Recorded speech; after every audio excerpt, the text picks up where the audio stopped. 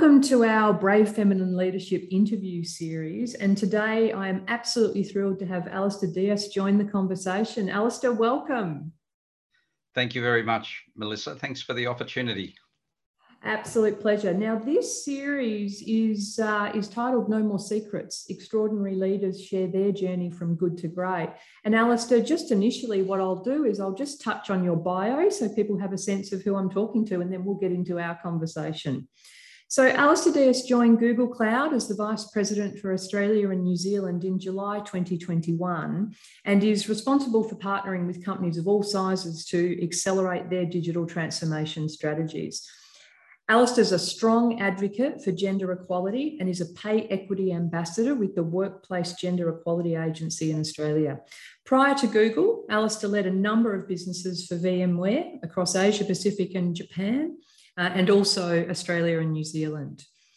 He was a global executive sponsor for VMware's Disability Power of Difference community, where he championed an exclusive culture across the company. Alistair, an incredible track record in all forms of diversity. It's wonderful to have you here. Firstly, for anyone in our audience who hasn't had the pleasure of coming across you before, and I might just pause even before I hand to you and say that a wonderful colleague of mine that I worked with sort of 25, 30 years ago, who knows you very well, actually suggested we speak. So you come with the highest recommendation from my own personal network. So I would love you to tell us and share with the audience, you know, who you are as a human being and what your own sort of personal and leadership journey has been like. Thank you. Thank you, Melissa. Yeah, look, I'll be brave and share early life through to now as concisely as I can. I'll say before I do it this is the first time in my life that I'm sharing these parts of my journey. It's because it's probably the first time in my life I've felt brave enough and comfortable enough to do it. So. Such a privilege, Alistair. Thank you. The message for, I guess, anyone in the audience is don't wait till you're later in life to do this, because I'm at that other end of my career now. So yeah, look, so the journey is born in India to parents of mixed descent between Indian, Portuguese, and English, and unfortunately lost my mother when I was 7 over there. We moved to Australia in the mid 70s. And one of the things that happened as a result of that loss in our family was my father just really struggled to deal with it. So we found ourselves in a new country. We found ourselves at school where my sisters and I were only one of 4 children in the whole school that had brown skin. Right. And when you're kind of 10 years old, we were called every name under the sun, and had to kind of quickly work out how to assimilate and adapt. And because my dad didn't really cope that well, we moved around. We rented from house to house to house, and I found different ways, I guess, to kind of navigate through life in that, what I would say, a difficult period. And when I turned 15, he was very sick and he was hospitalized and needed to be looked after for a long time. So we rented, we didn't have any money. And so I picked up the newspaper and found a job, and I left school in year 11. And got a job in the city in Melbourne in a bookstore as a retail clerk, so to speak. And, that was it. And my very first pay packet was $98. And our rent was $95. Oh, wow. And so we got some help from family, and we got some help from the Salvation Army, who I, will always donate to given any opportunity. And we navigated through that. And I found myself as a 15-year-old, I guess, ensuring my siblings were ready for school and jumping on the bus and going to work. And, that was life back then. And so during the bookstore job, I learned to make some money in different ways, importing records, making mixtapes, different things to just make some cash on the side. And finally discovered that there was an opportunity to do an IT course, a 6-month IT course at a place called Control Data. And basically the advertisement was, come and do this and we'll guarantee you a job in IT at the end of it. And it didn't matter if you had your final year of high school or in any other credentials. And so now the challenge was, because we had no money, is I couldn't really just stop working and go and do that. So I ended up doing it part-time over 12 months. And I worked at night in something called a Magic Market, which is similar to a 7-Eleven. And it was kind of nice in a way, because there was always a few hours where it was just so quiet that I was able to get my study done and keep up with it. And then, occasionally I'd go and do odd jobs, like even work in a butchery, and just horrible jobs that, but they paid good cash, and they kind of helped us get through that period. And then sure enough, when the course finished, we were put in front of different companies to be interviewed. I did 3 different interviews and was offered 3 different jobs. And guess which one I took? The one that paid the most, right? So I didn't even think about, which would take me further in life or anything like that. But luckily it was a small company in East Melbourne, and a software development company. They'd hired 2 of us from Control Data, and they hired 2 university students. And so the 4 of us were there, and, the CTO of that company showed extreme bias towards the university students, which was, apart from life to that point, was my first workplace experience of both conscious and unconscious bias.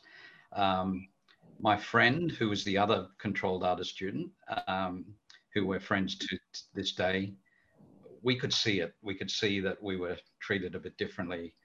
So our decision was to work harder, to stay later at the office, and outshine those 2 people.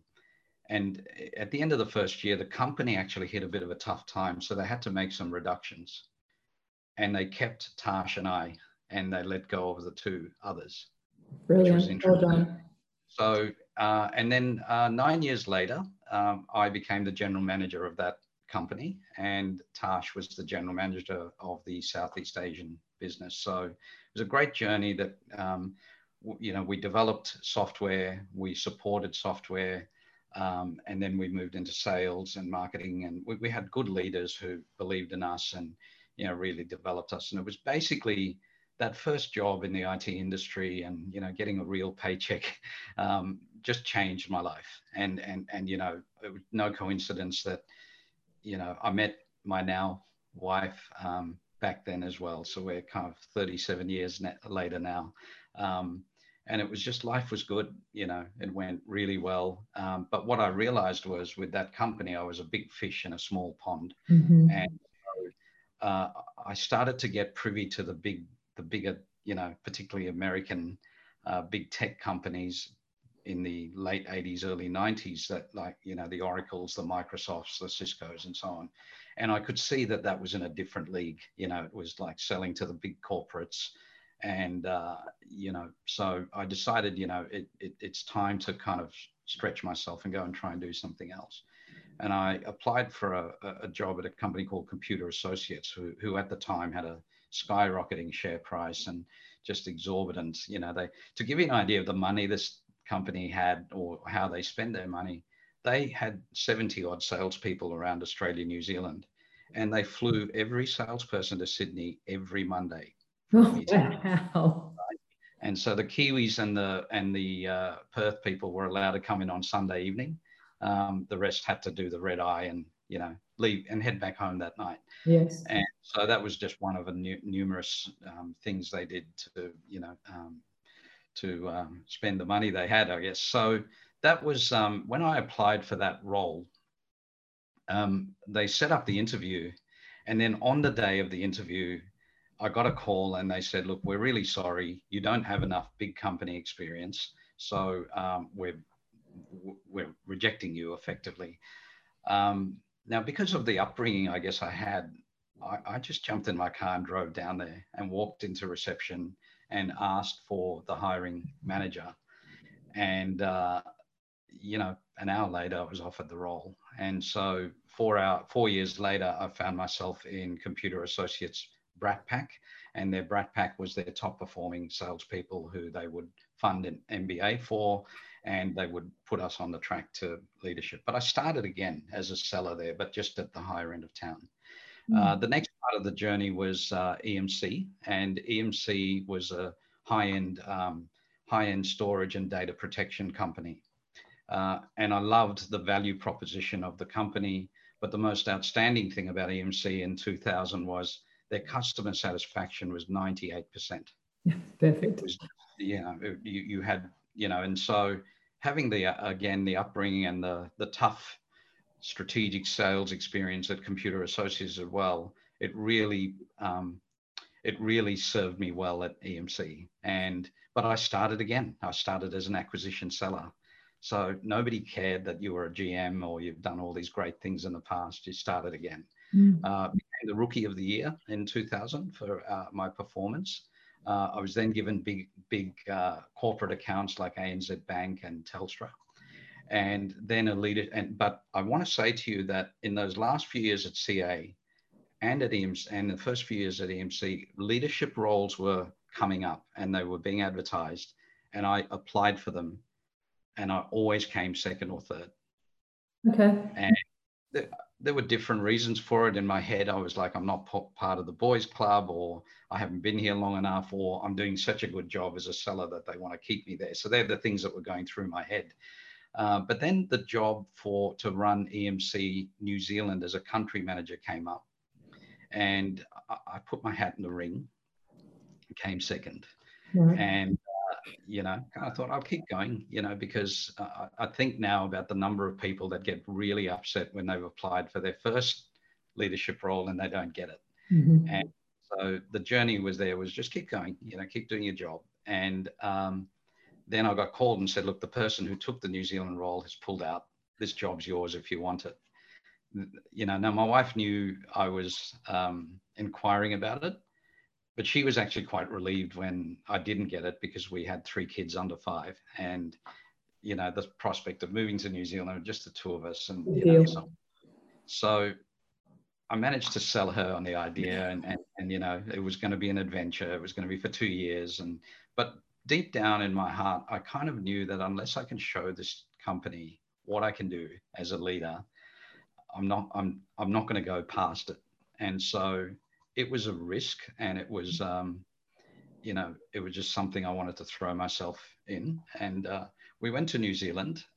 We had 2.5 the best years of our lives, both as a family, and it was a defining moment in my career. We quadrupled the size of the business. We took market share from number 6 in the market to number 2 in the market, just by 0.5% to Hewlett Packard. And the managing director of EMC, David Webster, could see that I had created a great culture, a great business, implemented new things like distribution and partnering and so on. And he just said to me, he said, I need you in Sydney, and I need you to do something bigger. Now, my wife was always expecting us to head back to Melbourne. So I then had to sell her on the idea of, let's go and do a couple of years in Sydney. It'll be fun. It's warmer. There's beaches, etc. And so we went to Sydney, and long story short, my roles kept changing every 2 years. And by 2010, I became the country manager. Mm-hmm. By 2012, I became a vice president for the first time of EMC. There was another big defining moment in my life in 2010, and that was my kids were, going along, and my daughter, who was 10 at the time, went off to school camp. We'd actually made a decision then to take an opportunity in Singapore, and paperwork was being signed at the time, and we got a call. I got a call from my wife, very frantic, and Talia, my middle girl, had been helicoptered to the Children's Hospital from K Packing, which is a school camp. and we didn't understand. We're on the other side of town, and then so during peak hour we had to drive across to Randwick, and it was the longest drive of our lives. Terrifying. Not we're doing, but we were told she was helicoptered there and she's an emergency. Please get here as soon as you can. And when we got there, no idea of what had happened. No, they just said it's very serious. Okay. And so when we got there, probably the last thing we expected was she was in the emergency room. Her face had completely changed, and they told us that she was paralyzed on the left side of her body, and she'd had a stroke, which is you think of strokes, you think, it happens to adults and it doesn't happen to children. But the fact is that 1 in every 200,000 children have strokes. And in Talia's case, there was never any explanation. With 7 neurologists later, she didn't get back. I guess she was left with disability, and we didn't know for about 12 to 13 weeks whether she would walk again. And so EMC and David Webster were wonderful. They gave me 3 months to go and focus on the family. And so one of us would spend the night in the hospital while the other looked after the other two. And we'd clock on and clock off every night. And, she stood again, and she, Talia's another story, but she ended up, getting back into a horse riding, still, but now with disability. She was asked to come and speak at some of the fundraising events for the Children's Hospital with myself. We'd made a bit of an impact because they asked us to do a little story on 60 Minutes to raise awareness and for the Gold Coin Appeal. And for us, we wanted to raise awareness that children can have strokes. And the other thing we wanted was we don't like the word stroke victim. We wanted it to be, we want people to think of people who've had strokes as stroke survivors, not stroke victims. Okay. And that was that was the reason we agreed to do the story. But for me, the leadership lessons through that journey were incredible, because when something bad happens to your child, there is nothing worse, and especially as a parent, when there's nothing you can do about it. A lot of people who knew me, both at work and outside of work, were bombarding me with, what's happening to Talia, what's happening to Talia. And we were so focused on her that it was almost like hard. So I put together a group, an email group, and said, look, I'll send everyone an update every couple of days, which ended up being every couple of weeks, of her progress through that 3 months. One of the most amazing things that happened through that process, Melissa, is people started to open up with me about things that were going on in their lives, right? Because of the way I shared what was going on. And there were people that I worked with that were, 2 desks away, who had the most horrific things going on in their life, and I had no clue. Yeah. So that part of my life as a leader, my daughter taught me 3 things, because she's doing really well today. She's 23. She's about to finish university. She taught me about not sweating the little things. She taught me that perseverance and optimism are the 2 most, if you want your child to have 2 things, there it. Those 2 things get there. And then the third thing I learned is that everyone has a story. Yes. And often they're dealing with that story. They're coming to work every day and dealing with that story. And then if we had more time, if I told you a couple, you'd go, how did that person show up at work every day going through that, right? And a lot of it was about they didn't want to, they didn't feel safe enough to share, and so on. So it shows how much, we have come some way, and people are opening up a bit more. So you learn leadership lessons from everything. And I was really fortunate through my journey there that particularly EMC were very generous with leadership development that came out of MIT, that came out of Harvard. And so whilst I didn't finish high school and I don't have a university degree, I feel I've had like amazing life and detailed training from very high caliber people through my whole journey. So yeah, I'll pause there to see if you have any questions. I've got so many. I mean, firstly, firstly, can I say, you know, again, what an absolute privilege for you to choose to share the story of your upbringing that I know you haven't shared before. And I'll circle back to that in a minute. But and also thank you for sharing. You did share with me a YouTube clip that we can make available to the audience if they're interested, that just shares some of Talia's story, which was incredibly moving. So thank you for that. You know, I know every parent listening to this will have the same reaction in terms of, you know, you cannot even imagine, unless you've been in that situation, what that's like to have gone through. So our best to you and your family, and to Talia, and great to hear that she's... I'll share with you, Talia's 23 now. She's, while she has some disability, she's doing enormously. She's just out there looking for internships at the moment, and she's just been incredible. She ended up going on to win Australian titles in a horse riding, and she's just incredible, real inspiration to all of us. Well, we might find it works the other way around. The audience are asking for her contact details for the internship, because if she's got some of her dad's qualities, they're going to want to know about it. So, Alistair, can I ask, you know, and it's so relevant because, as you say, everyone has a story, and there's so many elements to people's stories that that people aren't comfortable sharing, or they choose not to share.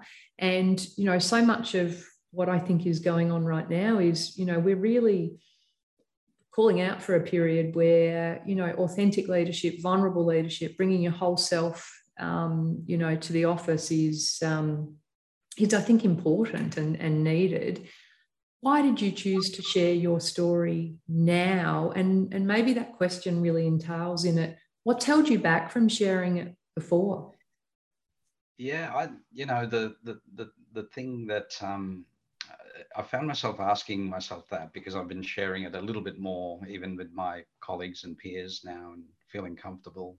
So the first question of why share it, I feel I have a responsibility to people who didn't, you know, aren't going through life the conventional way, and maybe sitting there feeling like there is not, you know, they could never get to the type of job that I've got.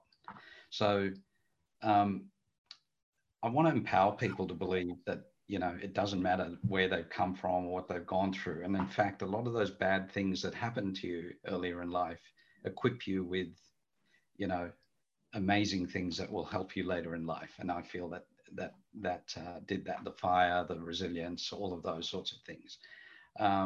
So I felt I've been, and it's come from one of the most important things that I'm experiencing at the moment with every customer and partner organization that I meet. You know, they all talk about one of their biggest issues at the moment being skills, capability, and talent retention, because there is a war for talent in this market.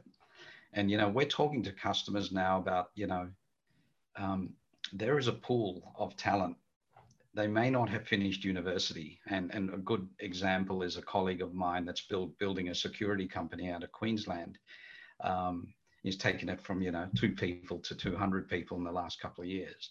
And one of the challenges he's got is, you know, the people with the experience of high ticket, you know, expensive people, and they wanted commodity, you know, they wanted by everyone.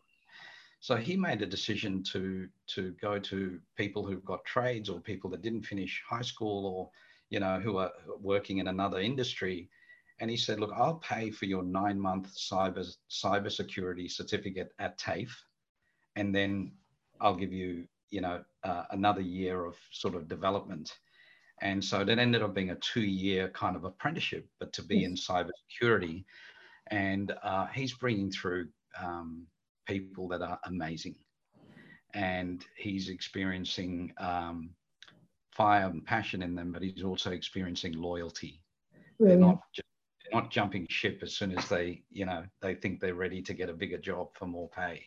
So, you know, almost by necessity, because we're such a small market with war for talent, it had me thinking, I need to share my story, because there are so many kids out there that have, you know, that have had a tough upbringing, or found themselves in a situation where they're not, like, I couldn't have even imagined I'd be here talking to you today. when I was 15. I was going to ask, when do you think your, I mean, there's so many elements of that story that, you know, you talk about perseverance and optimism in your daughter. I mean, I reflected back on all of the perseverance and optimism you shared as you went through that story, and none better than jumping in your car. You know, after being told they weren't going to interview you, you jumped in your car and went down there. I mean, goodness, any leader worth anything would hire that person in terms of doing the work and showing up.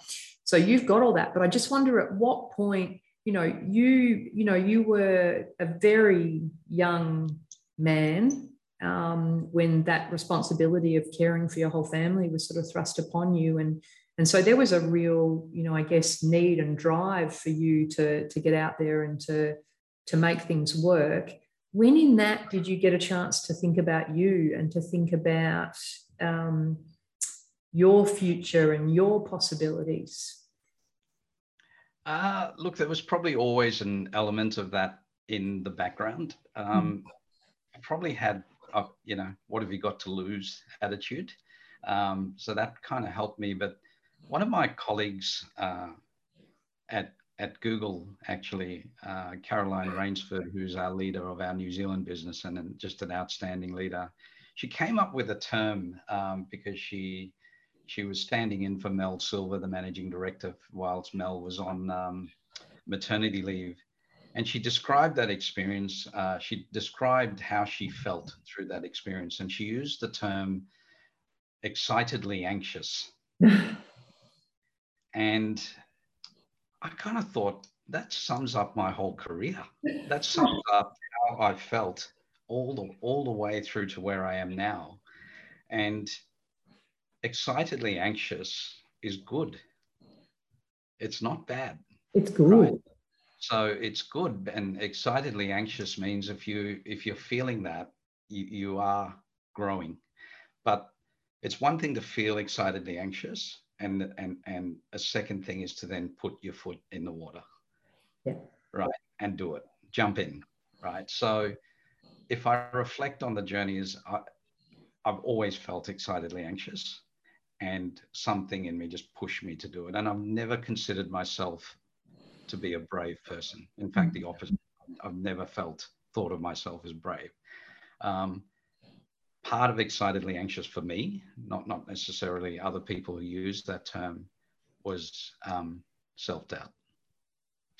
Right. And so that was the big thing throughout the career. And I then realized that, why is it that I have this self-doubt? Why is it that I'm not in the inner circle of the boys' club? Why is it that, you know, I didn't come through the conventional way, yet I ended up getting that leadership role? And then I got the next why. And my subconscious strategy in the early part of my leadership journey was to play the underdog. Okay. And so a very deliberate, you know, I'm going to be the underdog. People are going to underestimate me, and then I'm going to catch them by surprise, right? But I'm going to work harder and so on. So I kept using the underdog, and it served me well personally in that early part of my career.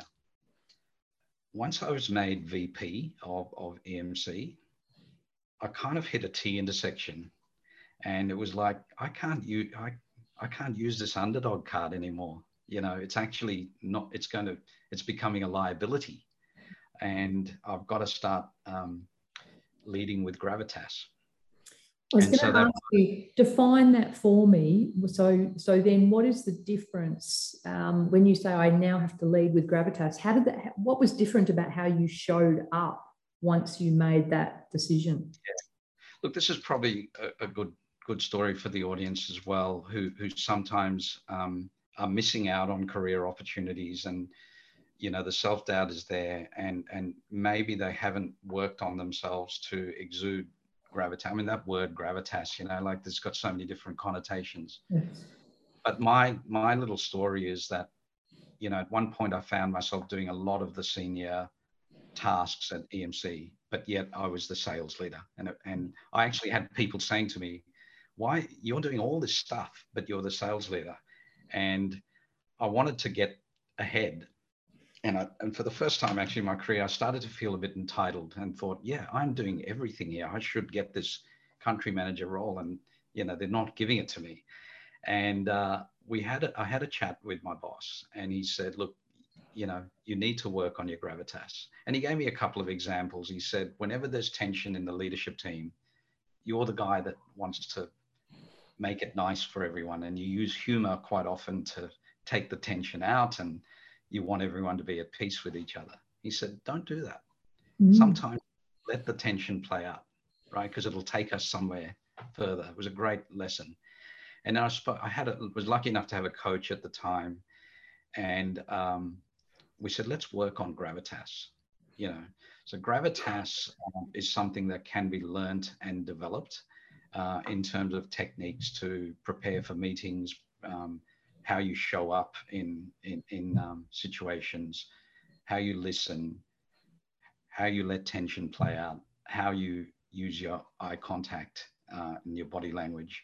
So there's lots of things that can be learned, how you present, etc. Right? But that's only half the story. The other half is how you see yourself.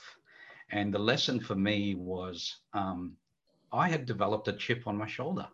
I was a kid from the streets, 170 centimeters, immigrant background. I developed a bit of a chip on my shoulder that the reason I'm not getting it is, this is all subconscious. Yes. And David actually called it out. He said, you've got to, and there was a pivotal moment where we went to see Westpac, and we saw the IT executive team at Westpac. And the CTO of Westpac at the time was an Indian man, similar height to me. He wore a turban, but he was the most senior Westpac person in the room, and he commanded the room. He was very softly spoken. He listened. He asked some amazing questions, and everyone in the room hung on his every word. And we walked back to the office after that meeting, and my boss said, do you think he had gravitas? And I said, yes. And it was that little moment where I realized that 90% of my challenge was in my head, right? So it was the combination of realizing that I have to see myself as being deserving of being there. I have to see myself as being deserving of that, but I also have to develop the skills and the techniques in how I show up. It's a combination of those. And becoming a vice president then became, but every time along the way, that anxiously excited thing was always ticking away in the back. I love that. I'm going to shamelessly steal that. So thanks to your colleague, because I think that's wonderful. And it's interesting, your description around not seeing yourself as a brave person, because often, bravery is not, it's doing something despite the fact that there's fear there, right? So if you're sitting in an excitedly anxious state as you move through your career, I'd say you've been pretty brave. Thank you, Melissa. Yeah, look, so it's been quite the journey. And then, I guess the VMware journey took me to a whole new place, because when I left EMC, I thought, what am I going to do better in this next role? And, the good news at that one was people were seeing a man in his late 40s, whereas I kind of grew up at EMC in the shadow of my boss. Yes. So they're going to see a different person to the person that grew up at EMC, and I'm going to do some things differently. And one of those things was, I used to pay a lot of lip service to gender equality in the EMC role. And one of the things that happened there is that the leadership team, one of the topics for discussion was job sharing. And our marketing director at the time said, we should really explore this and do this. And we talked about which roles. And I remember just very ignorantly saying, there's only these roles. You can't, for example, have a leadership team member job sharing. Yes. She didn't talk to me for 3 weeks. And I didn't even realize, right? So I sat down with her and said, hey, are we okay?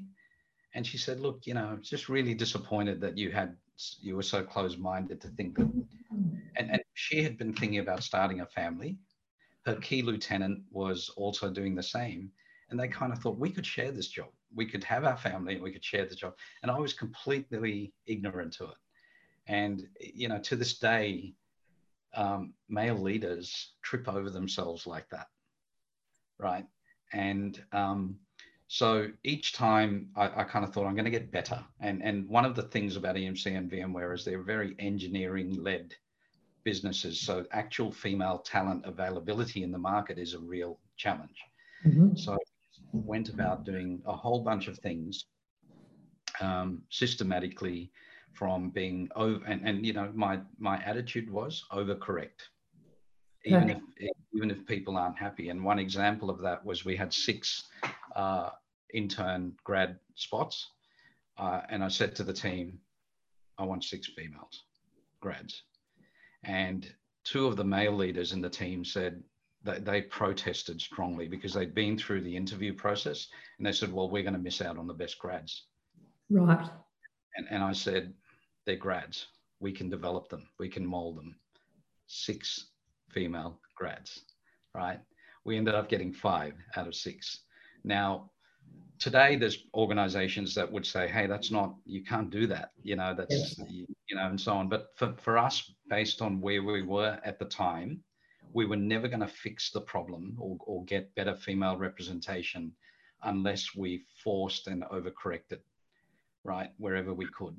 And it was that time in the career where you're hearing stories of, you know, we will never see a 50-50 workforce in our lifetime. And, you know, that stuff going on at home with my daughter. And I just thought, no, you know, I want to see something in my lifetime. And I certainly want my kids to see something in their lifetime, right? So we took it up by 60%, the female representation in VMware in the first, in a 3-year period. Now, that was still not a big number. It went from 16% to 26%, yes. Right? But again, something really interesting happened. You know, part of that process of recruiting and, you know, signing up with WGEA, becoming a pay equity ambassador, you know, we got pay equity between the genders in place in August 2017. It was a proud month for me. And then, you know, we did a lot of external events. So we spoke at women in leadership events. We ran women, female forums to try and attract talent.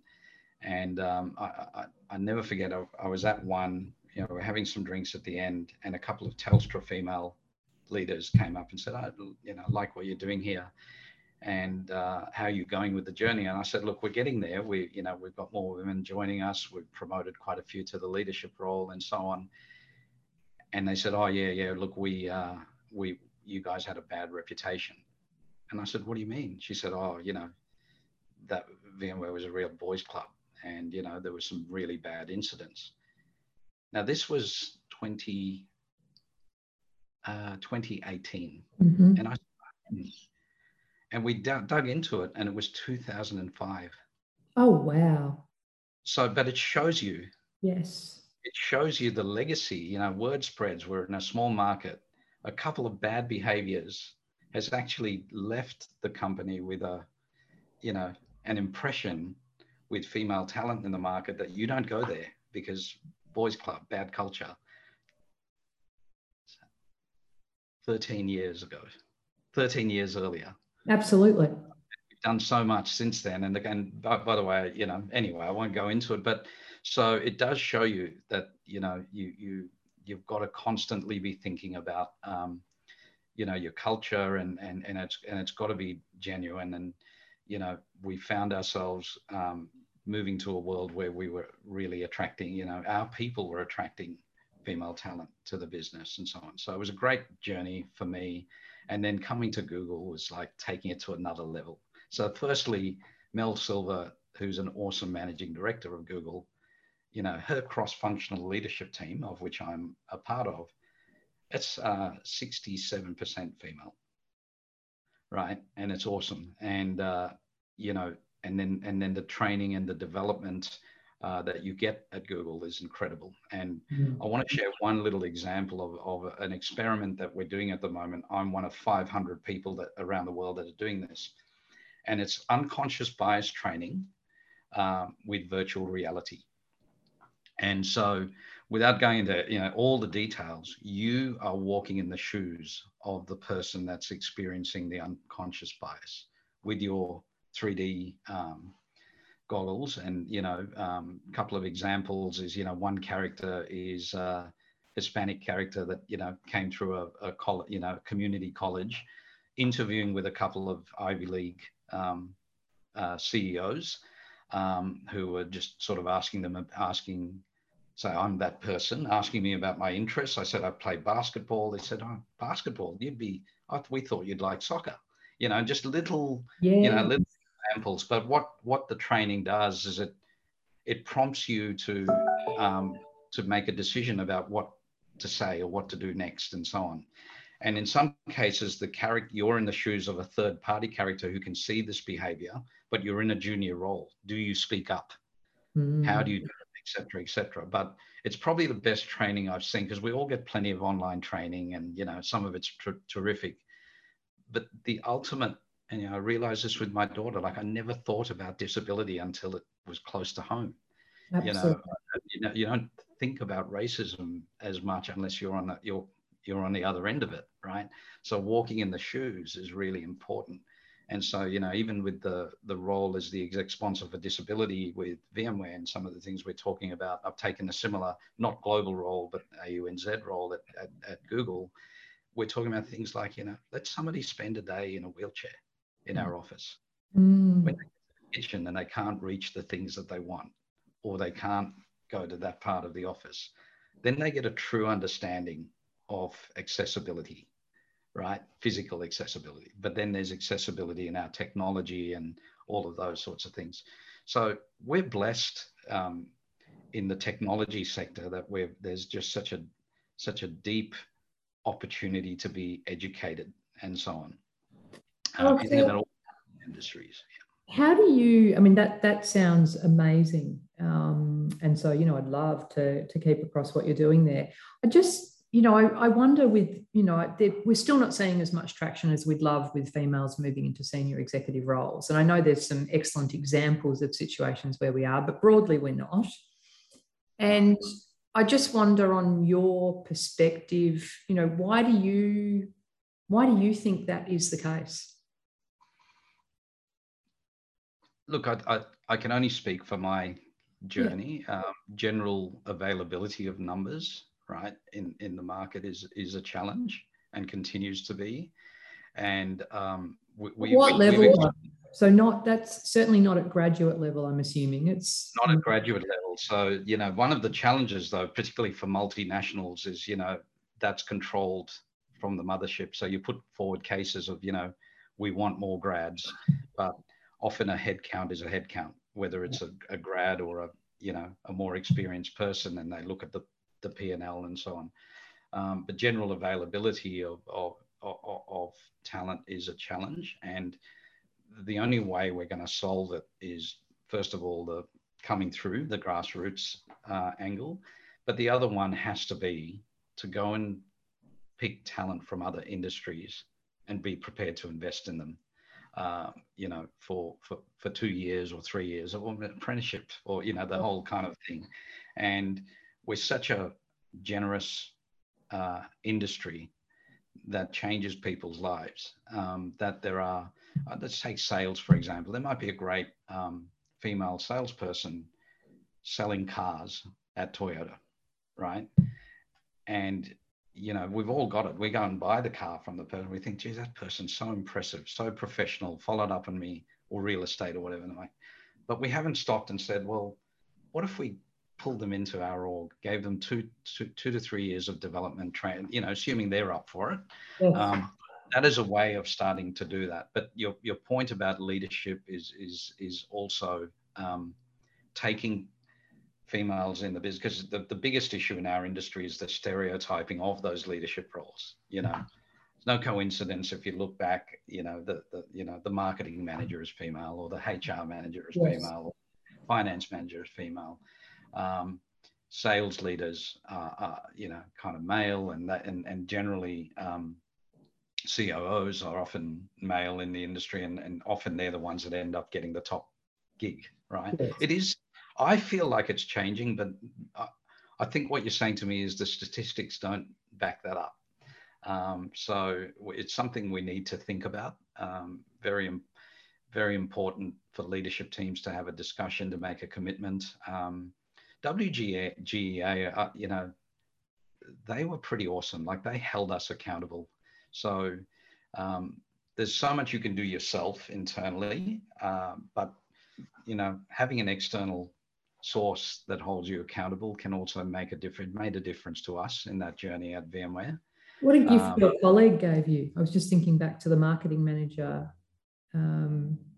What a gift it was that marketing manager gave you, albeit at the time she may have selected the silent treatment. The fact that and by the way, that's one of many examples. I have been thinking lately, because in my last year at VMware as the AUNZ leader, we had a very, very important discussion as a leadership team about unconscious bias and whether things were changing. And two of my female leaders, my marketing leader and my leader for commercial and channel, said, look, it's still not changing fast enough. We still experience it. And I said, look, we have to talk about this, because if we can't, please tell us, give us examples and so on, because the male leaders in the room need to understand this better. Mm-hmm. And they used a couple of examples where one of them had walked into the kitchen, and a male member came into the kitchen, and they were the only two in the kitchen. And the male member looked her up and down in a way and said, oh, you look gorgeous today, right? But the way it happened made her feel so uncomfortable and so unsafe. Yeah. And she broke into tears when she talked about it.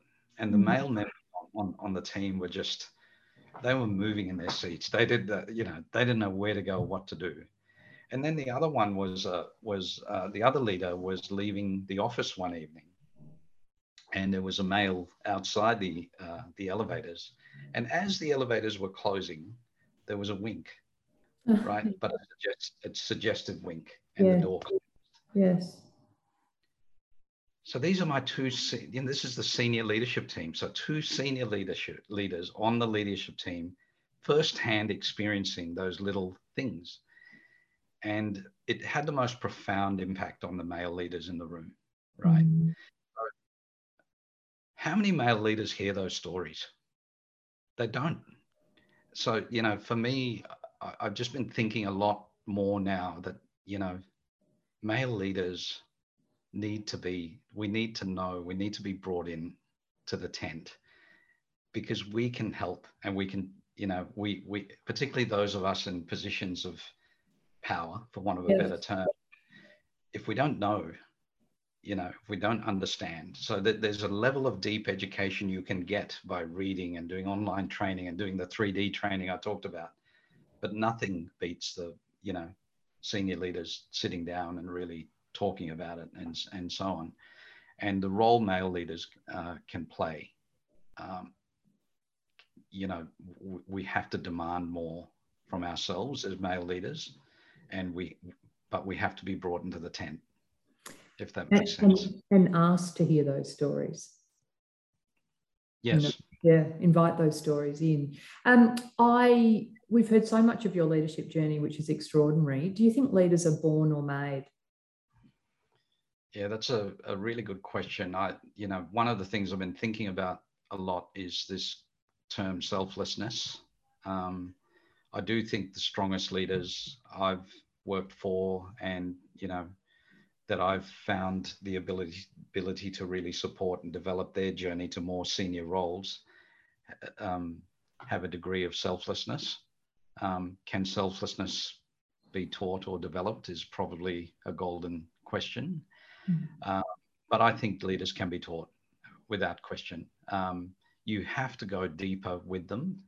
I do think leaders need to give a piece of themselves to their teams, and there are a lot of leaders that won't. They'll do things by the book, but they won't give themselves. So, but the other thing is, taught means you've got to go on a journey.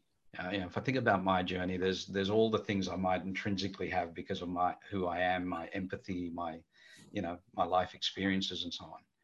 But this concept, first of all, of a leader understanding that, there's the company, there's the team, and there's yourself.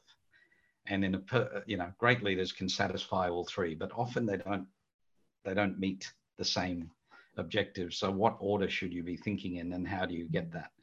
There's, the obvious. So for me, it's the basics: learning how to recruit well and recruit better, and understanding that the strength of your team is, important. The great thing that came out probably in the mid 2000s is a realization that you take people and focus on their strengths and help them develop their career on their strengths. This whole thing of let's do our performance review. Melissa, great job, made your number, etc. Now let's talk about all the things you need to get better at, and so on. And we flipped that on its ear. We spent 80% talking to you about your strengths, what you did well, and how those strengths can take you further. Mm-hmm. And then 20% of it on areas that, can help you better grow and develop. Learning how to performance manage, respectfully, but with accountability, checking in and giving regular professional feedback, bringing teams together and driving, collaboration and inclusion, building a great plan, and, situational leadership, inside out coaching, crucial conversations, how to have a crucial conversation based on different personality types. So self-awareness is, we're so lucky that many of us have had like EQ leadership courses, or we've done our personality profiling with Myers-Briggs and DISC and, all of the different methodologies. And then you understand that you can't just have a conversation with somebody who's a little bit different to you in the same way that you have the conversation with everyone. And, really understanding the methodology of having a structured, tough conversation or crucial conversation. Everything I've just mentioned to you are things you can learn. And and the journey of that is greater self-awareness as you go through it. So if you're naturally introverted, if you're naturally very left-brained, and you just think numbers and detail, and you don't want to think big picture, and you don't want to think about how someone feels, right? Having an awareness that that's who you are is kind of 90% of it. And then you put things in place to say, I know I'm not a feely person, so I'm going to put some things in place to make sure I ask the questions or check. So I think I'm answering your question that leaders can be taught. Okay. So, Alistair, I'm pretty confident that you and I could keep going for hours, because, everything you say, I'm like, yes, and what about this? And, one example there is feedback, where, I think we have a significant challenge corporately with leaders who just don't give good feedback. But we could go down all sorts of rabbit holes. I suspect after this interview that there'll be a queue of people keen to work as part of your team as well. It's been a wonderful conversation. Can I ask the final question that I ask of everybody, which is, from your perspective, what does brave feminine leadership mean, and do you think it needs to change? Brave feminine leadership, if I think about it, I'll go back to brave feminine leadership is seeking to put yourself in situations where you're excitedly anxious. Yes. Diving into the pool and not just sitting on those feelings, and getting the support of the right people to help you on the journey, because there are lots of good people out there, good leaders, male, female, all races, creeds, and so on. And you've got to enlist their help. Extraordinary conversation. Thank you so much for being part of our conversation, Alistair. I really appreciate it. Okay, thanks very much, Melissa. You're doing great work, and I hope that many leaders across our market get the opportunity to hear a lot of the wonderful leaders that you're bringing into your program. Thank you.